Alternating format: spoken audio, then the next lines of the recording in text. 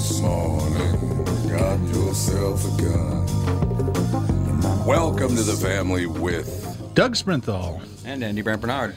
A couple of special guests coming up. Got a big second hour, the 100th episode. It's our centennial episode. The centennial episode of Car Selling Secrets. We shall be right back, kick things off. Walser Automotive Group, walser.com. Well, if you listen to the second hour of the podcast, Car Selling Secrets, this is what we're going to be talking about, which is recruiting and hiring and sales positions within Walser. Should be a pretty interesting conversation. If you've ever considered a change in careers and wanted to look at car sales, it's a great opportunity. We stopped negotiating car deals 20 years ago, so you don't have to know how to do that. People that have great people skills work really, really well in our system. Bartenders, servers, teachers, so on and so forth. We even hired a few actors and comedians over the years because that's really what it's about, is the ability to relate to people. For more information, contact me directly at doug@walser.com. Walser Automotive Group, walser.com. Michael Bryant, Bradshaw and Bryant, what's the latest? We're just trying to represent people who've been injured through no fault of their own. We're trying to talk to them before they talk to an adjuster or before they take a settlement that isn't something they should get based upon their injuries. How many people are out there not in the law business, that love to run around scaring people before you even get to them? Well, adjusters want to settle cases and they want to close files. So based upon that, they do what they have to. I think there's a lot of circumstances where they probably act as attorneys where they're not attorneys, and they try to explain people's rights, or they give them a certain view that if they look at it. And what I always say is this: if the adjuster really truly thinks the offer they made makes sense, they'd have them come see us. And that's exactly my question, is you have to understand who has your best interest in mind, correct? Well, you want to know what your rights are. Whether or not you decide you're going to hire us or not, that's a choice. It's a free consultation, and you want to understand what all your rights are and what coverages you have. And plus the fact I hang out with you, so you got to be a good guy if I'm hanging out with you. Maybe. Okay. Ladies and gentlemen, Michael Bryant, Bradshaw and Bryant. Hello, I'm Brad Huckle, President at North American Banking Company. And I'm Mike Bilski, CEO at North American Banking Company. As a community bank based right here in the Twin Cities, we believe in taking the time to get to know our customers and their businesses. And part of that is hiring and cultivating a team of experienced lenders. When your business banks with us, you're not training in a new, inexperienced banker. In fact, our bankers have worked with many of the same customers for years, earning their trust. We get to know you and your business, and you get to know and rely upon us. When your business is looking to capitalize on an opportunity or solve a problem, we'll be here to help you. Tom here. I know Brad and Mike, and I trust that with my banking, they've personally delivered on everything they've just said. So why not bank with my banker, North American Banking Company, a better banking experience, member FDIC, and equal housing lender. We ready to go? Yeah. Ladies and gentlemen, the book, I Ain't Studding Ya, My American Blues Story, Experience Music History with this memoir by one of the last of the genuine old school blues and R&B legends. Ladies and gentlemen, please welcome Bobby Rush. How you doing, sir? I'm doing great. Thanks for having me on. I'm glad to be here. And thanks for all the things you have done, what you're going to do, what you plan to do. Appreciate it. See, I could take advice from you after a statement like that. I could start taking advice from you, Bobby. That'd be a good thing. Well, I can take advice from you. First of all, thank you for doing this, man. You don't have to do this, but I'm glad to talk to you about where I've been and what I'm doing and why I did what I did. Bobby, I actually have to do this, and I'll tell you why. Because when I was an 11-year-old kid growing up, I was in a band, and I started doing some singing, and my singing was all what was known at the time as soul music, which, of course, can translate over to R&B. And Mr. Rush, I'll tell you one thing, I am not a big fan of hip-hop for the very reason you can't even find R&B anymore. That really makes my heart hurt, Bobby. Yeah, it's a planned thing. It's a planned thing because R&B is just like blues because it's wrapped around black people, and everybody's always got a plan for black people not to succeed in what they do and what they've done. I'm one of the few people who crossed the road and crossed over but didn't cross out. and so blessed to be here. I'm not so good. I'm just so blessed that God allowed me the time and I'm still enthused. Yeah, well, because that's great. Because a man can live a long time without water or food, but you can't live long without hope. I still have hope, and believe in people like yourself who believe in the music and who do it and who did it. And you one of the few guys who's still around understand that, you know. I appreciate you for that. You may be. Well, we're getting on a little bit there, Bobby. I will tell you that we're getting on just a little bit because a lot of people, I go, man, you got to let some R&B through, and they're going like, what's R&B? They don't even know what R&B is, and they certainly don't know. Like I said, it's a plant. It's a plant to the writers and readers, and most like the plant the people who promote it, because people want to talk about R&B and blues less than something else. They do that because black people do. Let's face the fact. Mm-hmm. No, you're right about that. I tell you one thing, I got really, really lucky because of my mother, not my father, but I got my voice from my mother. She had a very deep voice. And so all the way going back to 1977, probably, it was before that, actually. It was in the 60s when I sang a lot of, with Temptations and Four Tops and things like that. But then my voice dropped, and I get to do things like say the first part of Kiss and Say Goodbye. I get to do the narration, which I was very proud of, Bobby. I was very proud of that. Well, I had this kind of low voice, but I kind of went to low voice when I was young because it would make me seem grown and big, Sure. Yeah, sure. I could walk and say, I spoke to the river. Oh, man, I thought I was grown then, man. For people who might not know what we're talking about, there's a song called Kiss and Say Goodbye. Oh, yeah, man. Come on. That was the doo-wop days, man. Come on. It was. It absolutely was.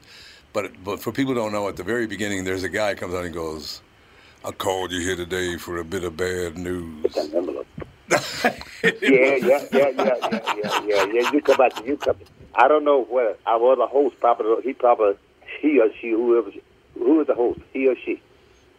Who's the other guy with you? Oh, it's a guy. There's Doug Sprinthal, and my son Andy is on the show as well with us. Oh, well, he don't know nothing about this doo-wop there. He's too young. He is way too young. Maybe just a little. He does study music, though. He knows good music. He was like I was when I first started. I tell it in this book, but I used to paint my mustache with a crayon. I paint with the crayon. I'm going to push off. I had you on speaker. I was talking. No problem. Okay. That is not a problem at all. No, to tell you. Wait. You painted your mustache on with a crayon? With a crayon. Well, it wasn't a crayon. It was just like a crayon. It was a match. What I did, I didn't have a marker. I used to strike some big old matches and blow them out quickly so it leaves a soot. I got 10 of them matches, and I would paint my mustache and put me a Fu Man shoe on, man. I was about 15 or 16. I could go for 18 years old, man. Oh, this is so you could get into bars and play. Yeah, I'd get into bars and play. And I could do two playing. Play the guitar, play with the girls. I tell you. Yeah. Because I imagine you wouldn't fool many girls with a soot mustache. A soot Fu Man. Well, the little lady was a little older than I. They wanted to have the little young boy. They thought I didn't know anything. They were teaching me, but I was glad to learn. You know what's great? This great thing all the way is in the middle of this interview. I love it. Because Bobby and I have never spoken before, but Bobby did a couple of inner city things just now that I really appreciate because it's quite an honor for you to get off the speakerphone and hop on the regular phone means, these guys aren't the big a-holes I thought they might be. Yeah. He goes, yeah. That is correct. Yeah. Oh, God, I think that's wonderful, Mr. Rush. I think it's fantastic. Well, I think that's the life. That's the extent of my life being here as long as I am because I never it's never a big and little guy with me because you never know what you call a little guy where he'll be tomorrow. And then the small places, small town, what they call small people. Someone always said to me, "Well, Bobby Ray, I'd like to entertain it. You need to be up here with the big boys." Well, come on, all the big boys started from a little boy standpoint. That's what makes you big. You start on the ground floor. You don't just build a house from the top down. You build it from the bottom up. Yes, sir. No doubt about it. Now, I was looking at the back of the book. I have your book, I Ain't Studying in My Hands, My American Blues Story, Bobby Rush with Herb Powell. and I saw that that your last birthday, you clicked up a little bit. That's wonderful news. You sound like you're about 35 years old, Bobby. Well, no, 37. No, Tom, I'm 37. No, let me tell you what kind of happened with that. I was born as a midwife. I didn't have a doctor. Right. And they kind of had lost track of my age several times. And plus, I was putting my age up to get in the clubs, do things that the big boy was doing. So I left my Louisiana in 1947. I was plowing a mule picking cotton in 1947. So they had 3 birthdays for me. Somebody come with 1940, some said 1937, something 1933, something 1934.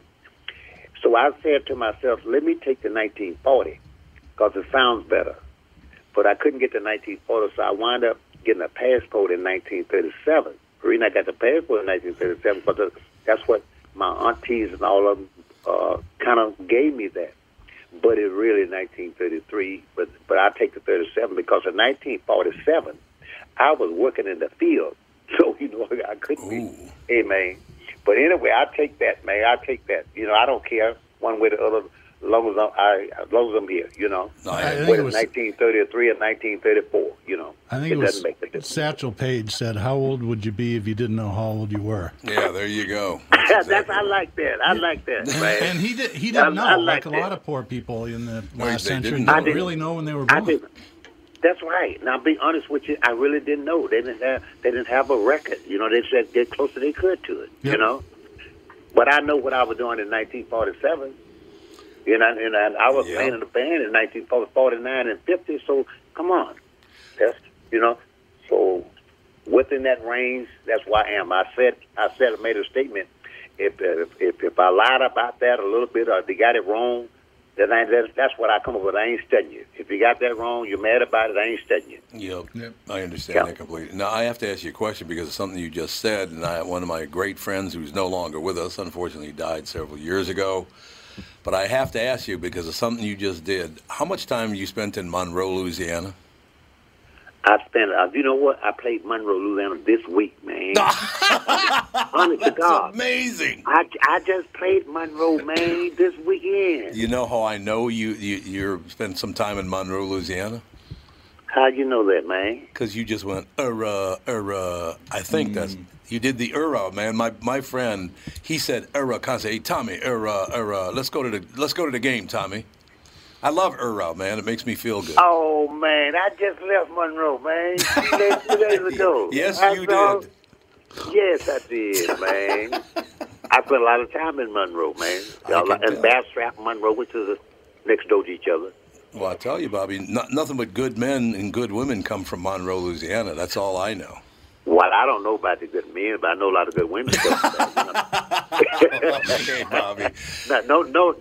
No disrespect to you guys, man. No, I understand. They like the Fu Manchu in Monroe, apparently. That's right. As a matter of fact, Andy's wife, Melissa, just got here. So would you mind telling her about your Fu Manchu mustache? But see if you go for this. Yeah. When I was a young kid, I went to Elmo James and a few guys was playing this place. I wanted to go in this place. I wasn't old enough to go in the place. But if you look like you're old enough, you have to be 18. Look like you're old enough, you can get in the door. I put me a cap on and put it down on my head so they couldn't see how young I look in the face. And I got me my daddy we had this outside house and didn't have a electric fan or anything like that. Nothing electric in the house because we didn't have electric light. So we would have some big old matches. We would light a fire in the wintertime. And I would strike the 4 or 5 of them and blow them out quick so they'll leave a sun on them. Then I would take that and paint my mustache. I painted me a Fu Manchu. Go up like I look like a little Spanish cat, man. And man, look at that man with that Fu Manchu. Was talking about that mustache that goes around up. But anyway, I did that to get in the nightclub. And after I got in the nightclub, I was so good at what I was doing. There were a few guys probably knew that I wasn't old enough, but man, I was good at what I was doing. Man, they say, "Hey, let him rock and roll," I think it's a great story. He painted on and with burnt matchsticks. He would blow them out so there's soot left, and then we didn't have no crayon to do that, so we and we blow it out quickly so we can get some soot. And I do about 8 or 10 of them like that, man. I have a lot of soot, man. You know. Funny. Tell me about Elmore James. For those that are listening, you might not know who Elmore James is, but if you listen to the radio for more than 3 hours, you will hear somebody playing Elmore James slide licks on guitar, even today, 70, 80 years later. What kind of a guy was he like?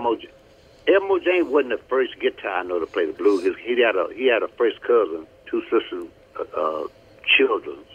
His name was Boyd Gilmore. Now, Boyd Gilmore said he taught Elmore James how to play the blues. What he did, I'm not. They both said that was the true story about that. But Elmore James could play better than Boyd Gilmore. But Boyd Gilmore was the first guy that I know. But anyway, when I went to get a job at the Rabbit Foot, Elmore James was going to do the audition also. He and a few other guys. But make a long story short, when he went to do the audition, he came out. The 2 white guys was doing the audition that he was doing the audition for. When he came out, he said, "How did I do?" Both of them said, "Oh, Elmo, you did great, great, great." But when he walked away, I was sitting in the corner listening. He said, "Man, did you hear that?" And he used the N-word. Did you hear that? N-word? Man, they sound like nothing, man. Man, to hell with them guys. They ain't playing nothing. But 2 or 3 guys went and did the same thing. I was afraid to tell him what I did. So he said, "Hey, boy, what do you do?" I said, "I do a lot of things." And he said, "Sam, come here. Here's a little guy here tonight. He do anything." He came out and looked at me. I had my little guitar sitting down beside him. He said, "What you do, boy?" I said, "I do some everything." He said, "Ha, ha, ha, ha. Anything. What is anything you do?" So I stood up and did the ham bone. And he said, "You hide." He hired me, and then I hired Elmo James in my band. Good for you, man. Good for you. Exactly. Yeah. Great call. Yeah. Then I hired Elmo James. I called it Bobby Rush and the 4 Jivers. Oh, Bobby Rush. Yeah, Bobby Rush and 4 Jivers. That was 1951. I was nothing but a kid. That was the year I was born. I was born that year, Bobby. So we get, that man was just talking to you, Doug, on the show here. He's one hell of a guitar player himself. He's being a little humble. Let's not mention me and Elmore James in the same hour, okay? You don't think oh God! You got to, because Elmo not here. We got to mention you now. You carry the stick on, man. Carry the stick on. No, so I'm trying to think of some songs that listeners would know. I mean, everybody has copied classic Elmore James licks, from Dwayne Allman to Eric Clapton to Stevie Ray Vaughan. The list just goes on, and you'll hear them today. Yeah, Bonnie Ray, Bonnie Ray, and all of that. Yeah. But you know what, Bonnie Ray, few people like that, they always get credit where they got their licks from and the whole bit, and I appreciate that. You got a few guys who give the credit by Yeah, no, I think that's the right thing to do, and not all of them do it, but Bonnie Raitt certainly is in that club. Incidentally, she recorded her first album in Minnesota in Lake Minnetonka when she was 19 with a local band. Yeah, she did. And we all would watch her play and go, I think this girl's going to go somewhere. Well, 60 years later, she's doing pretty good. Yeah, she's doing good. She's a good friend of mine. She thinks a lot of me, and I appreciate that. With Dick Waterman used to be involved with her many years ago. He's still around Mississippi, and we've been friends for 48 years. Yeah, so that's a long time. Just spectacular singer. Just the amount of emotion in her voice. And personality just can't be beat. I mean, she got it. She just have it, And I appreciate those kind of people who give the credit voice due, Bobby, do you think you're a very, very talented man, a great musician, the whole shooting match? Where did you get your heart? You got a great heart. Is that from your mom, your dad, both? Was from just I think it comes from both, but mostly my dad. Most of my dad, and my personality on the stage really is who I am. I don't have to put on pretend. Right. That's really who I am. I get kicked down a lot because people around me seem to think I'm so low key. I don't get the credit that I do. I guess some people take me for granted and take it so lightly because I'm so down to earth, But that's just me. That's just me, But everything that changed remained the same. I used to, and I've changed with some things that I do in my music thing, how I approach it, because things do change on paper, things change off paper, but it really remained the same. When I was a kid, we didn't have electric lights. We didn't have an inside toilet. We had to go outside to the toilet. It stinks, look bad, smelled bad, and the whole bit. Now I got 9 bathrooms in my house. They smell good, they look good. But guess what? What you do in them, you do the same thing. That haven't changed. Yep. So what you do in them haven't changed. So that's what I said. Things have changed, but it still remain the same. I think it's terrific. Now, Bobby, when's the last time you played in Minneapolis, St. Paul, Minnesota? It's been probably about 8 or 9 years. I used to play a lot. I remember I played that a little place upstairs. I can't think of the name of the place. And Prince came by to see me. Oh, the Blue Saloon. Wilewski's Blue Saloon in Frogtown. Yeah. Blue Saloon. I used to play. That place is closed now, but I played there for about 6 years. And the man who owned that had a heart attack about 5 years ago. I talked to his wife last week. His widow. Talked to her last week. Yeah, there was a young woman that booked that club back in probably the late 80s through the 2000s named Mickey Mulvihill, and she was Mickey, her dad was my best friend for the last 50 years. Are you kidding? It's a small world, man. I'll tell you Mickey's story. So she calls me up and says, I got this guy coming in town from Seattle. I think you'll totally dig him. So this is maybe 90. I don't remember the year. It doesn't matter. So me and there's 20 people in that club, and the Blue Saloon was small. When it was wall to wall, it was maybe 150 or 200. Right. So there's 20 of us in there. The guy's Robert Cray. It's like, holy shit. He can play a little bit. And then the next time I saw Robert, he was warming up for Eric Clapton in front of 40,000 people.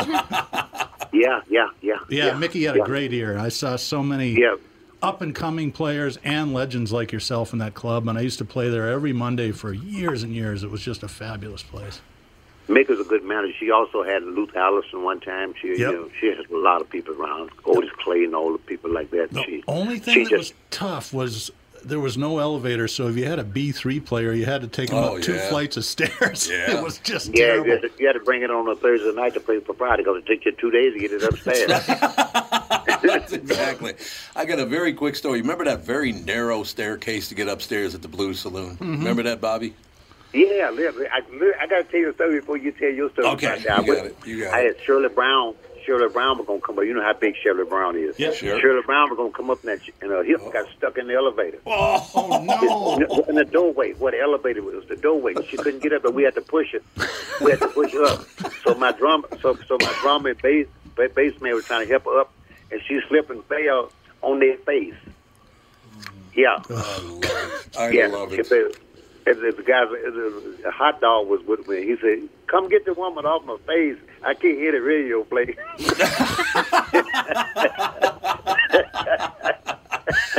Well, Bobby, that same stairway you're talking about, this friend of mine who I worked with doing some voiceover and all that, he was not a city kid. He was not from the city. And he said, hey, next time you go to Blue Saloon, can I go over there with you? And I said, well, you can go over there with me, but you're going to have to follow my lead because you can't act however you want. If you're going to go to the Blue Saloon, you got to follow, you got to be polite and just let everything go, right? So he goes, yeah, I'll do that. I'll behave, no problem. I said, just make sure you just keep to yourself. He goes, yeah, okay. We're going up that narrow stairway. He's in front of me. And the guy coming downstairs is about probably 6'3", 6'4", probably weighs about 240. Big man, big man. As he's coming down and my friend's going up, my friend looks at him and says, and I'm going, no. He looks at the guy and says, how you doing, babe? That guy picked him up, pinned him up against the wall, and said, what'd you call me? And I said, sir, I'm his representative, and I'd just like to tell you, he's not from around here. Let me put it that way. He don't know any better, you know. Oh, God, no. He was about to get snapped in half, I'll tell you that. Oh, God. Call babe. Call me babe. You don't be calling me babe. Now, Bobby, I will tell you that even though that place is closed, they reopened under the same name about probably 4 or 5 miles away on Rice Street. So that club is back in action. Rice Street. They're not booking national acts right now, but it's actually a nicer room. It's a lot more There's a lot more space in it, and you don't have to, take your life in your hands walking up the stairs. Oh man, yeah, I worked in Annapolis for at least 30 years or so, off and on for about 35 years. And I didn't know Prince at that time. I didn't know him at all. Mm-hmm. And someone said, "Well, Prince in the house." It didn't mean a thing to me then because I didn't know Prince. And he did what I was doing, man. And so I look back on it after the fact, after I got to know who he was and how brilliant he was as a entertainer. If he liked his Bobby Ray, that was a plus. I didn't take advantage of it because I didn't know who he was. That's so amazing. After the fact, Hell of a talent, there's no doubt about that. One hell of a talent. Oh, man, this one hell of a guy, man. He was indeed. Well, let me tell you about this book. Why I did this book. Love to hear it. I did this book because I want people not to feel sorry for me.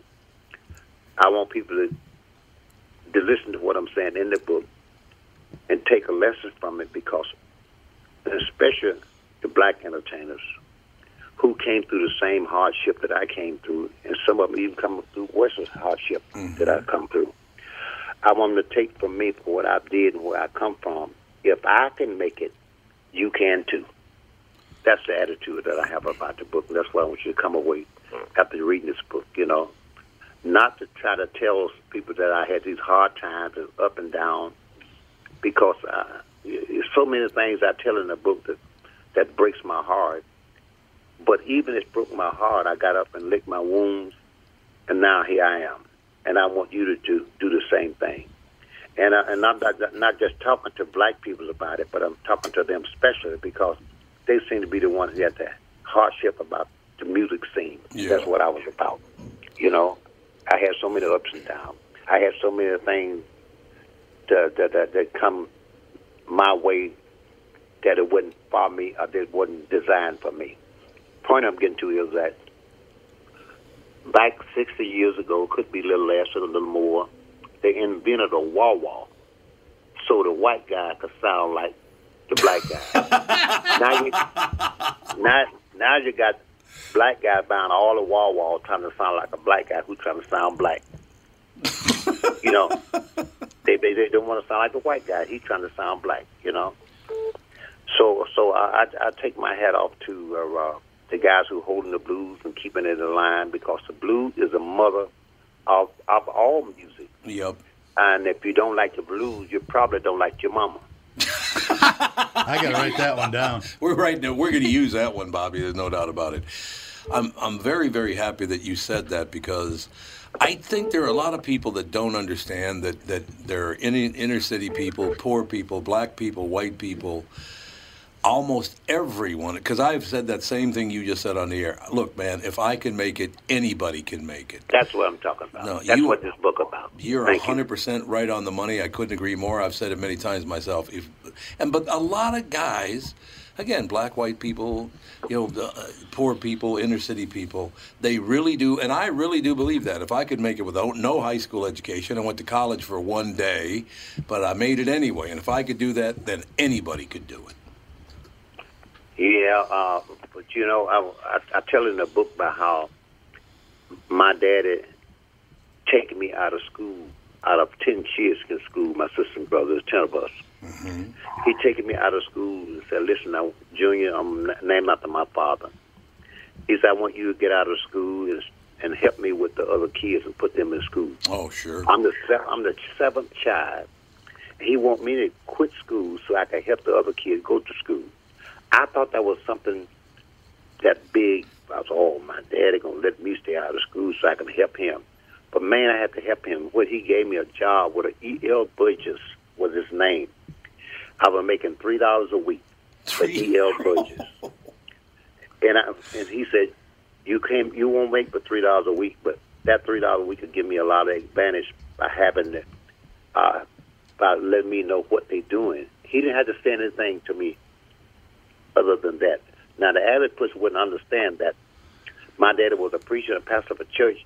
I understood well as a biblical study, not as a blues singer, as a biblical study, what he was talking about. he wanted me to go in the gym and listen to the white people talk about the Dow Jones, because black people didn't know anything about Dow Jones.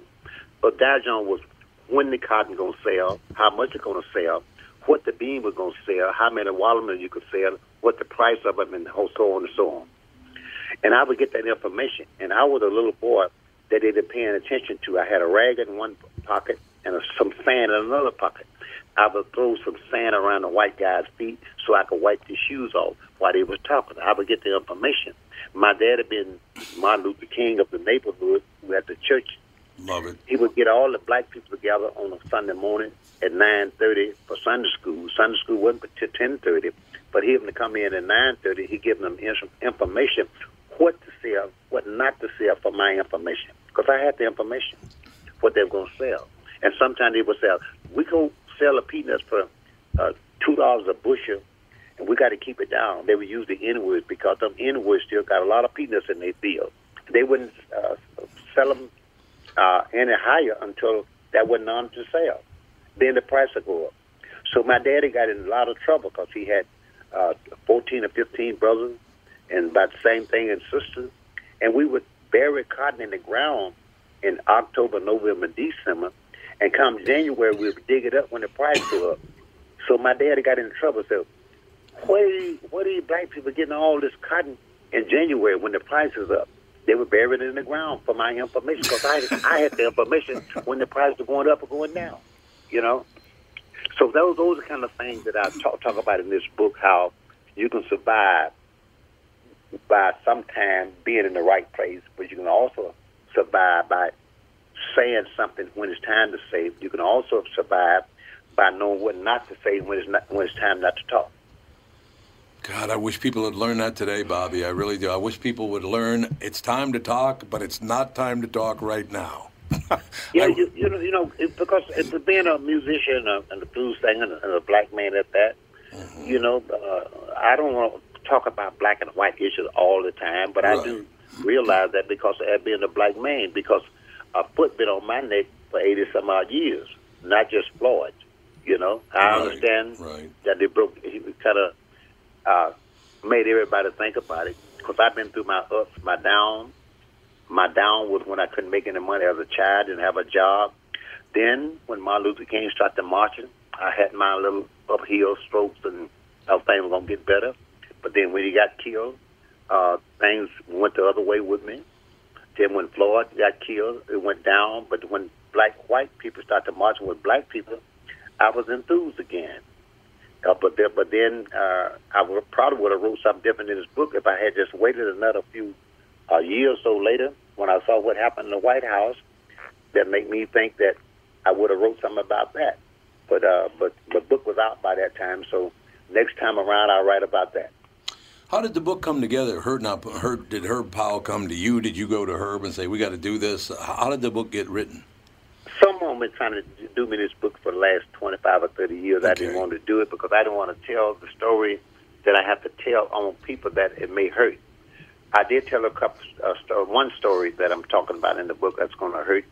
It's going to hurt Willie Dixon kids because Willie Dixon was a writer who wrote that he said he wrote for many guys he did not write for. I'm one of the ones who know that, and myself and Buddy Guy, because how you going to write for a guy who couldn't read or write?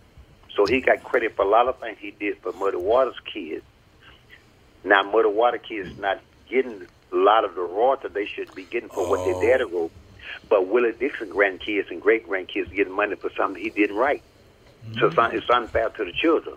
It's unfair to the Howlin' Wolf kids for some of the things that Howlin' Wolf wrote, but Willie Dixon got the credit for. So I'm just telling the story about that. You follow me? Yeah, absolutely. Absolutely.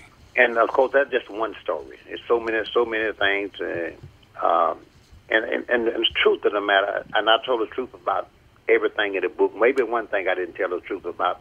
I said I wouldn't sleep with a fat woman no more. I lied about that part. The big lie, Bobby. It was a big old lie. Mr. Rush, you got to come back to Minnesota. What an honor to have you on the show. I Ain't Studying You, My American Blues Story. Bobby Rush with Herb Powell. It's available everywhere. Give me that book. I'm going to read it. There you go. There you go. You should read that book. Yeah, you got to read this book, man. It's enlighten your life, make a young man out of you. It probably, you have to. Your wife probably won't like it because she'll probably get pregnant again. Yeah, she would definitely not like that. She says to me routinely, "Get that thing away from me. I don't know where it's been." And I don't have a Fu Manchu. That's right. That's right. You don't have one. Well, he'll get one by the time. Let me say before we get off, let me thank you guys for what you have done, what you plan to do. Because my motto is now, with this little life that I have left, is to do all I can while I can. When there come a time I can't do, I won't regret what I did not do. Yeah, very true. You got to come back soon, Mr. Rush. I'd love to have you on again. Thank you very much. Thank you. I had a little interview to do with Germany. I thought you guys was the Germany people were calling me, so I'm going to Bismarck in December, so I got a thing to do with them later on today. Well, I could do a German accent, maybe. I could work on it for you. Oh, okay. You know some things in Germany? How you say pretty girl in Germany, My mother. Bye, there you go. Talk to you later, Mr. Rush. Thank you, sir. Thank you, man. Appreciate you guys. Appreciate you. Bye-bye. Bobby Rush, ladies and gentlemen. Man, I'm glad we hung in there. And this is a third try to interview this guy. And 87 years well old. worth it. That was a treat. Wow. He was just phenomenal. But as soon as he went, Monroe, Louisiana, I've been there. He was there last week. He's there last some week. good years. Yeah, that's hilarious. It is interesting. He also did you look at the picture and he's doing this. Yeah. He's giving a little hand signal, say, hey, we're all winners, man. Yeah. Don't worry about it. He's just a great guy. Bobby Rush. The book is called I Ain't Studdin' Ya, Studdin. And I ain't bullshitting is basically what he's saying.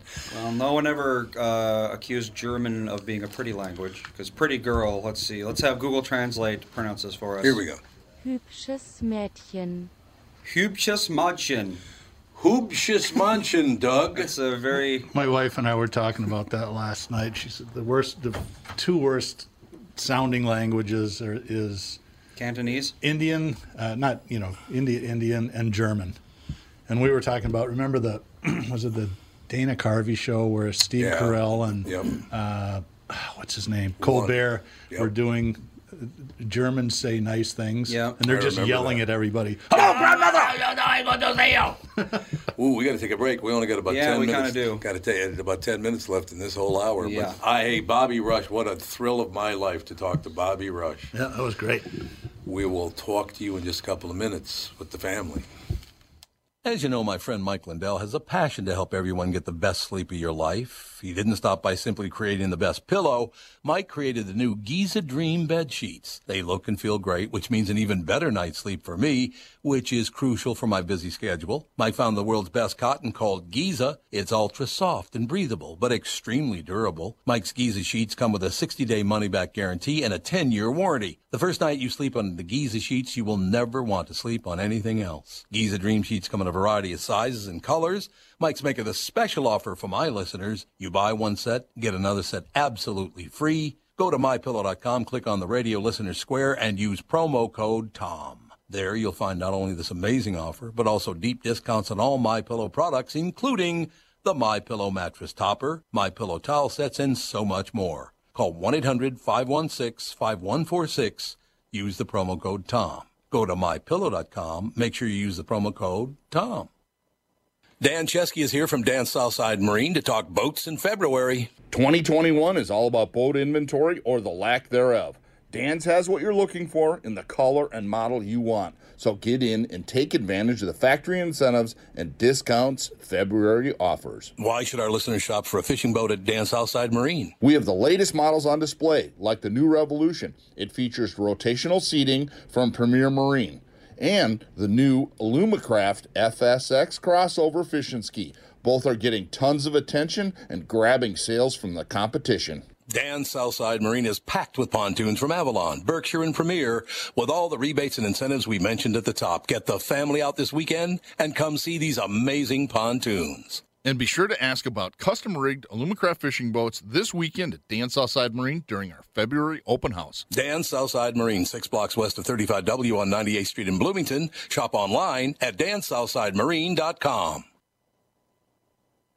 There are definitely things to avoid during a Minnesota winter, like licking a flagpole or waiting too long to replace that car battery. But number one on the list is taking a chance on your furnace. Hey, Tom here for Sabre Plumbing, Heating, and Air Conditioning, reminding you that a furnace clean and tune will improve efficiency, reliability, and peace of mind. Or maybe it's time to take advantage of Sabre's rebates and upgrade to an energy-efficient Bryant system. Don't take chances on your comfort. Visit SaberHeating.com. Sabre and Bryant, whatever it takes. Have you ever seen a squawk steers? Well, look at mine. The people on the street have all seen better times. We are back. Thank you again so much to Bobby Rush, one of the greats of all time. Bobby Rush, I Ain't Studdin' Ya. The book is available everywhere. And we got about, what do we do about, well, how many minutes? We got about, not even 10 minutes, do we, Andy? We'll just screw around for a while. Yeah, we do. We have 11 minutes. Yeah, that's about right. So that'll be good. We have an 11 minutes because he went. Charlie in Albuquerque says he would like to have heard the story of Bobby's first car. So too bad he couldn't stay on. Bobby Rush's first car. I'm not going to do that. Well, tell me it was a Cadillac with zebra stripe interior and. Well, God, he was born in. I stole it from Howlin' Wolf. He was born in the 40s. No, he was born in the 30s. 30s, so it would probably have. I mean, there's not a whole lot of options. Well, if he's back still then. picking cotton in 1947, he doesn't have a car. Yeah, well, that's true. He didn't get a ride until he started, making money. It was probably in the mid 50s. Let's see. Bobby Rush was born in 33, so he would have been. Well, they're not. I mean, that's what he was talking about. It's not. They just sort of. They threw it at him. Yeah. Here, you were born in 33. Oh, I don't know. I mean, he. God, remember. You don't think he was born in 33? Well, there was literally a 5-minute conversation about when he was born in the interview. Yeah. Well, yeah. Andy was busy. I was busy. I'm sure he was. Doing something. One of my favorite Archie Bunker references of all time, and if he just said it now, boy, CBS would be in huge trouble. His next-door neighbor, Lionel. Remember Lionel, sure. Black next-door neighbor, came over? He goes, Archie, I just want to come over and tell you, got a brand-new car, man. And Archie looks at him and says, and I quote, what is it, a purple Cadillac with zebra interior? That's like, oh, my God. You want to hear something that would never get played today? Somebody posted this the other day. Andy, can you find the opening theme song for F Troop? It should be really easy to find. The Native American just reference? The whole thing. You know where they got Hakawi from, right? I do. But you know what it originally was. Well, it's a joke. I know, but do you know the original word? It was not Hakawi. I know. It started with an F. Exactly. Yeah. Where the Hakawi? Yep. There you go. Listen to these lyrics. The Civil War was near when quite accidentally a hero who sneezed abruptly ceased retreat and reversed it to victory. His Medal of Honor pleased and thrilled his proud little family group. While pinning it on, some blood was spilled, and so it was planned he'd command F Troop, where Indian fights are colorful sights and nobody takes a lickin', where pale face and red skin both turn chicken. Oh, pale face and red skin. Get them down, they know their morale can't droop. As long as they all relax in town before they resume with a bang and a boom. F Troop! F Troop! That's brilliant. God, unbelievable. That was a funny show, though. It was pretty good, actually. That show was very, very funny. What was that? Was that Ken?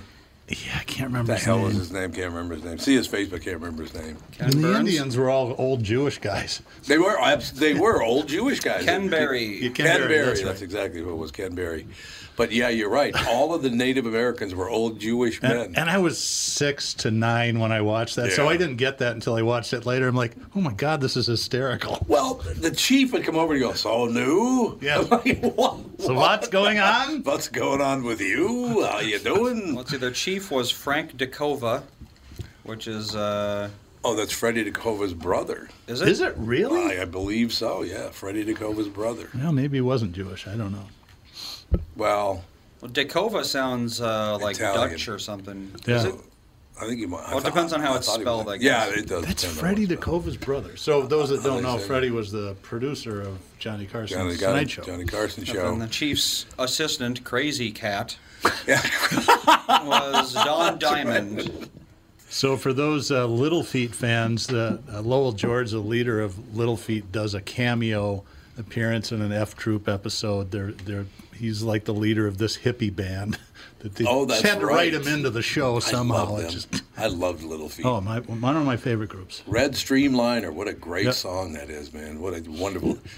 They had a semi-hit, but I can't remember the name. Well, Dixie Chicken probably would have been their Dixie most Chicken, famous song. That's true. But they were never, like the Grateful Dead. They never had top 10 charting hits. But no, not at all. But they had a huge following, and especially among musicians, because they were just cool. Yeah, they were very, very cool people. Not about, I tell you what, people talk about how the world sucks and everything sucks, and in India now they got all these problems going on because they got a big battle going there now, and now in Soweto they're killing each other and robbing and looting, and of course they're killing the leader of Haiti, and they're rioting in Cuba, and they're rioting in America, but.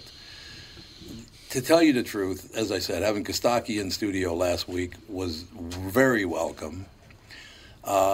We had yesterday, Mike Brody was in studio. Great to see comedians. Yeah, there you go. Having those guys in studio now is wonderful, and then having a guy like Bobby Rush come on and just open it up, being very, very honest. But that is very true. A lot of guys I grew up with, not all of them, of course, because some were psychopaths. But they have these great hearts. They just want you. It's like, look, if I can do this, so can you. A lot of them are really good people. And that's the thing that pisses me off about white people are all racist thing. You want to leave the poor out of it because they suffer as much as anybody else on earth. They get treated like dirt just like everybody else. Not to say, I'm not forgiving anybody or letting anybody off the hook here, but poor white people are getting their ass handed to them because of this attitude of the people from Whispering Meadows. You know what I mean? Mm-hmm. It just it's not a good thought. It just is not nice to set aside a whole group of people and say, "Oh, they're all horrible." Well, I like the fact that he wasn't pulling any punches. I don't know if everybody knows who Willie Dixon is, but he's a giant in the blues world. He wrote some. Well, actually, the very first song I learned to play on guitar was a song, Willie Dixon song called Spoonful. I didn't know he wrote it at the time because I was listening to Cream. But for Bobby Rush to go after Willie Dixon, that means he's, doesn't care. If it's bullshit, it's bullshit. Well, speaking of people with good hearts, Joe from Louisville is one of them. Has he got a good heart for 3 minutes? Because that's all the time. Yeah, that's about all you got. So. You got about 4 minutes for you, Joe. What's up? Okay. Well, I thought I'd call up and congratulate Doug on 100 episodes of the show. Very nice. Yeah, thank you, Joe. That it is. You're quite welcome. I was listening to you guys talk about Cuba. I think the United States should get to the next Cuba. You think? We're only 90 miles off the coast. We could use another colony. Just take it over? Last time we tried that, it didn't work too well. Times have changed. You know what's amazing about that? Those Cubans tend to be very, very conservative, too. And a lot of people, that's causing a lot of problems in Washington, D.C., because Cubans tend to be very conservative people. They're not liberal at all. Well, no, you're exactly right. And it's it's interesting because the governor passed that law that was really to keep BLM protests in check, saying you can't block highways and all this sort of stuff. Yeah. And now there's all these pro-Cuba protests doing exactly the same thing in Miami and Orlando. And he's like, well, we didn't really mean it. I just wish these politicians were held accountable for their lies on a daily basis. I mean, for that Jen Psaki to go on national television and say the Cubans were rioting because they couldn't get the COVID vaccine. Come on, really? It's the lamest statement That's I've the ever only heard problem Cubans have. Yeah, they don't have it. They're making $10 a month. Everything else is great. Don't pay any attention, please. Making the $10 a month, but that's the biggest problem they got is the fact that they can't, I don't know. We loved them. Catherine and I were in Cuba 3 years ago. Loved the people. They could not have been nicer. Very, very pleasant people. Just happy to see you. And that one guy came over. He goes, "You're from America? You from America?" I said, "Yeah, we're from America." He goes, "I want you to bring this home with you, and you tell them," because was it Rafael Castro? Mm-hmm. Rafael Castro was in power at the time. He goes, "You tell them that our president is a great man. He allowed me to get another job." How great is that? He allowed me to work 2 jobs. Okay, well. Never hear an American say that ever. No, you're never going to hear an American say that. For a number of reasons. Yeah, that's very, very true. So, Doug, Yeah. you been paying attention to baseball at all? No. I haven't either. I'll start watching now the All-Star game's over. It's such a long season, so no, I haven't. I'm not been paying attention at all. And to make it worse, the Twins are generally terrible. Every once in a while, they'll string a 4-game streak together, but then they just sort of disintegrate. True. I was watching the All-Star game. They think the Boston Red Sox may have a chance again this year at the World Series.